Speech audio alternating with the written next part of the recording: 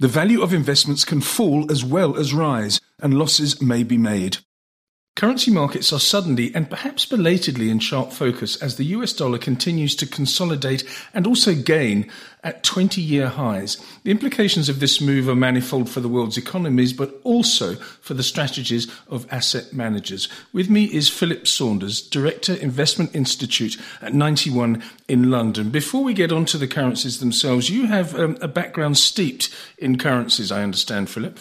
Yeah, for my sins, Lindsay, I started off my investment career managing currency funds back in the early 80s. Prior to that, the Bretton Woods exchange regime effectively kept currencies fixed. But in 1979, the UK came off that and other countries had come off it before. And that ushered in the sort of current era of floating exchange rates. So, yeah, we go back sort of pretty much 40 years. Very good. When I used to work on a desk in London in my youth, one of my bosses said to me, Lindsay, when you look at currencies, it's one of those asset classes or one of those instruments in general that when they start a trend, they keep on going. It's not inexorable, but it does keep on going. And when I look at the US dollar, suddenly it's at a 20-year high. And when I do my reports on other podcasts, I used to say the euro dollar is 1.105. Now when it's broken one, I have to say, what do I say? Is it 98, 95, which is where it is now? It's just a sudden change, and it suddenly hit me that the dollar has been on a charge. And as I said in my introduction, so many implications. Yes, absolutely. So in a way, what are currencies? They're sort of the common stock of countries. And they are really the sort of ultimate sort of macro asset in the sense that they tend to respond to imbalances, global imbalances.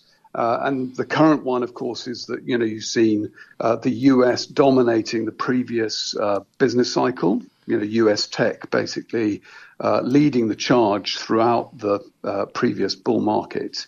And, the dollar actually strengthened during that period. The US appeared to be extremely dominant. And then ultimately you've seen this divergence in terms of monetary policy. So the US policy was super loose and has now progressively tightened significantly, and the Fed has sort of gone from dovish to hawkish. And that is, obviously deeply supportive for the dollar, which is enjoying another leg in a bull market that now goes back to probably 2010.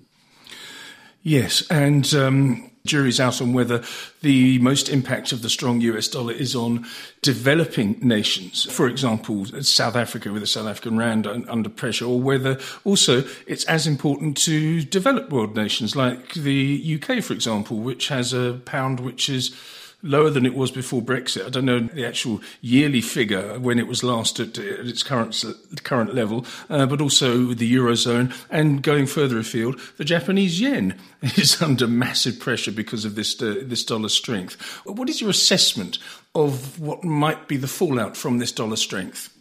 Well, I think that typically when the dollar is strong, that tends to indicate that global liquidity is shrinking.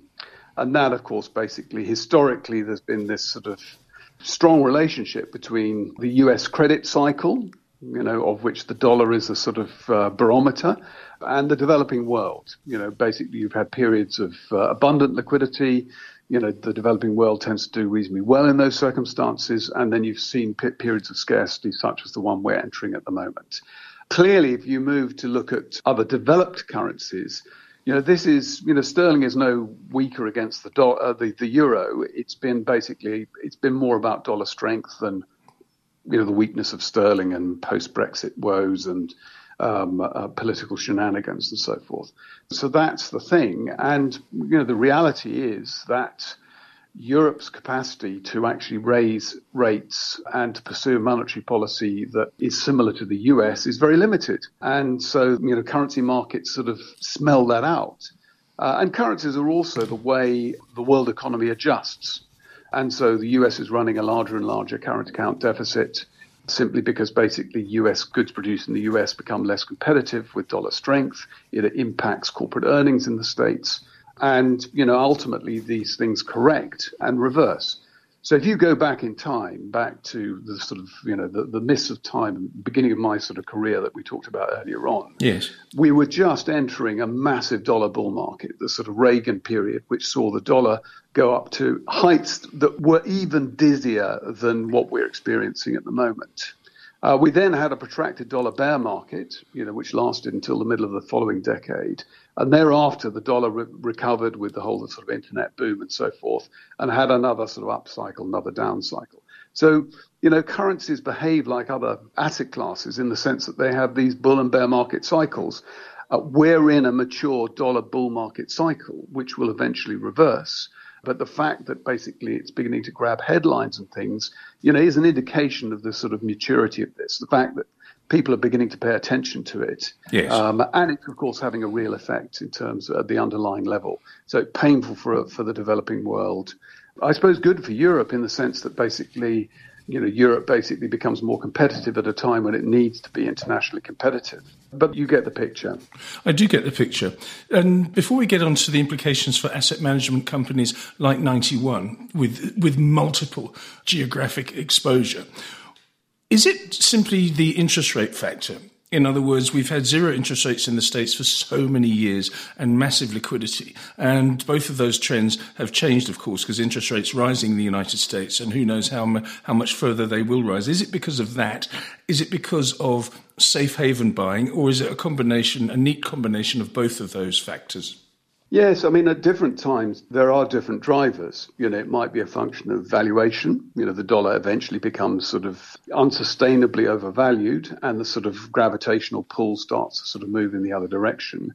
It can be interest rate differentials. It can be the flight to safety and so forth. So at different times, there are a hierarchy of factors contributing to a currency's strength or weakness.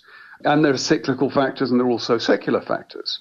So over the longer run, relative productivity is probably the most important factor. But that is a sort of slow-moving kind of thing, whereas, monetary and fiscal policy and the combination of the two can be much more dominant over shorter periods. And then individual currencies, as countries develop, so we saw the yen going from being incredibly weak in the 60s and 70s to becoming the world's strongest currency, when you could literally theoretically sell the imperial palace and use the proceeds to buy the whole of California, which was sort of manifestly ridiculous. But so different drivers at different times, cyclical and structural effects. Although the dollar is different in the sense that it's the world's reserve currency.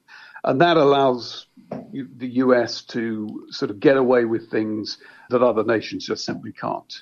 We in the UK, ultimately, we are much more dependent on the kindness of strangers. Yeah, the rumours of the US dollar being knocked off its perch as the world's reserve currency have been greatly exaggerated, clearly. Let's talk about asset management strategies now, with particular focus to 91. As I said, you have multiple exposures to multiple geographies as a global giant financial institution. What do you do when the currencies are doing this? Do you have a currency team that says, okay, I'll hedge for you and I'll hedge for you? Or do you change your strategy to adjust for currency movements? Sure. So we have a series of different investment capabilities, and they basically are free to do their own thing. And so therefore, equity teams might be less concerned about sort of currency movements because their investment horizon is long and so on and so forth. Within the multi-asset team, I think for a very long time, we've treated currencies as a separate asset class, a separate and distinct asset class. We've tended to disaggregate decisions. So we make the currency decisions at one level and we make the underlying security selection decisions or asset class decisions at another level. And we find that actually allows us to build much more efficient portfolios where we can manage currency risk in sort of in a separate dimension. Currencies are also, it's not really purely a function of risk management, although currencies can be used to de-risk portfolios or indeed add risk to portfolios.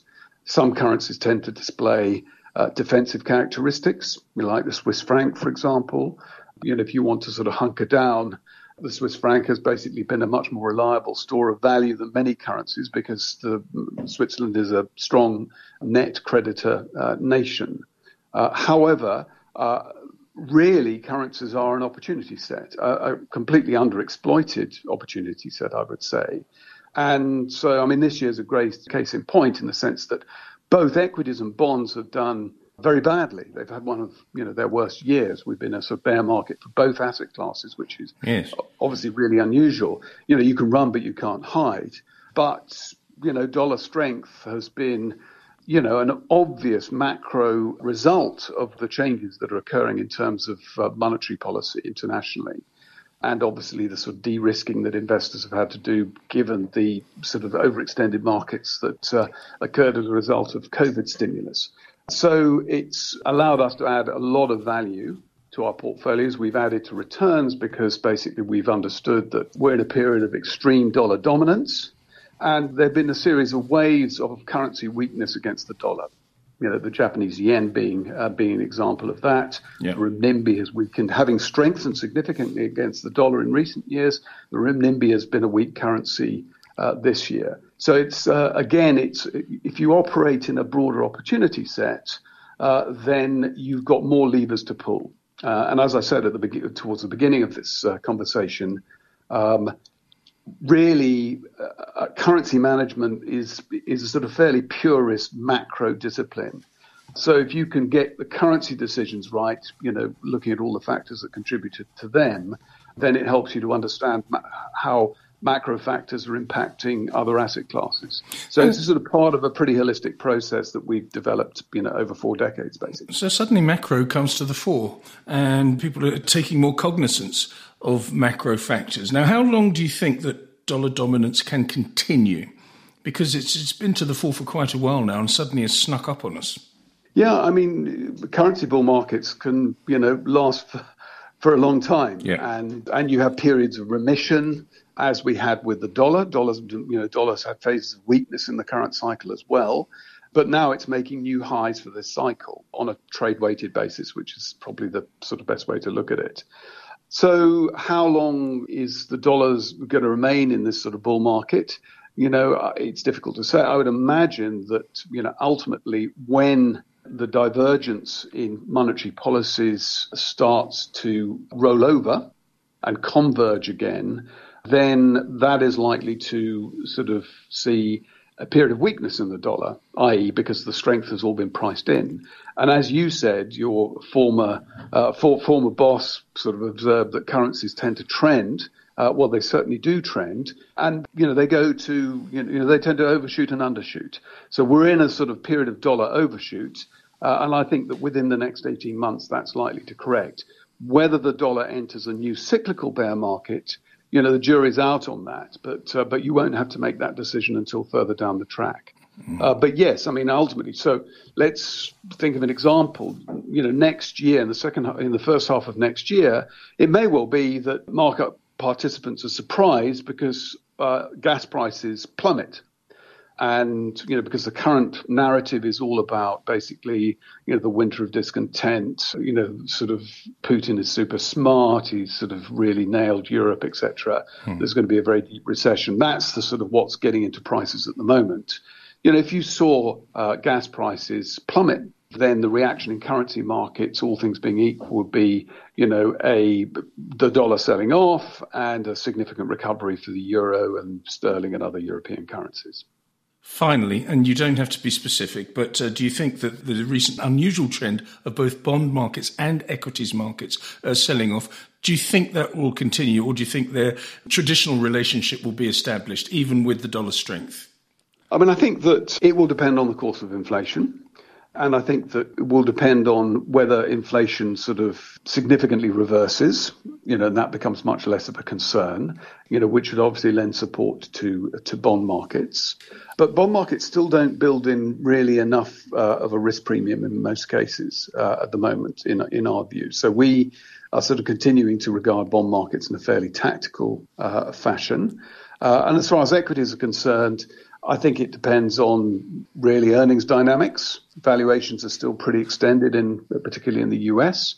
And I think that our central case is still that, we've got a more protracted bear market to deal with there. So bonds have reset, and the Fed is basically pursuing a fairly tough line, which leads one to be a bit more comfortable about inflationary prospects.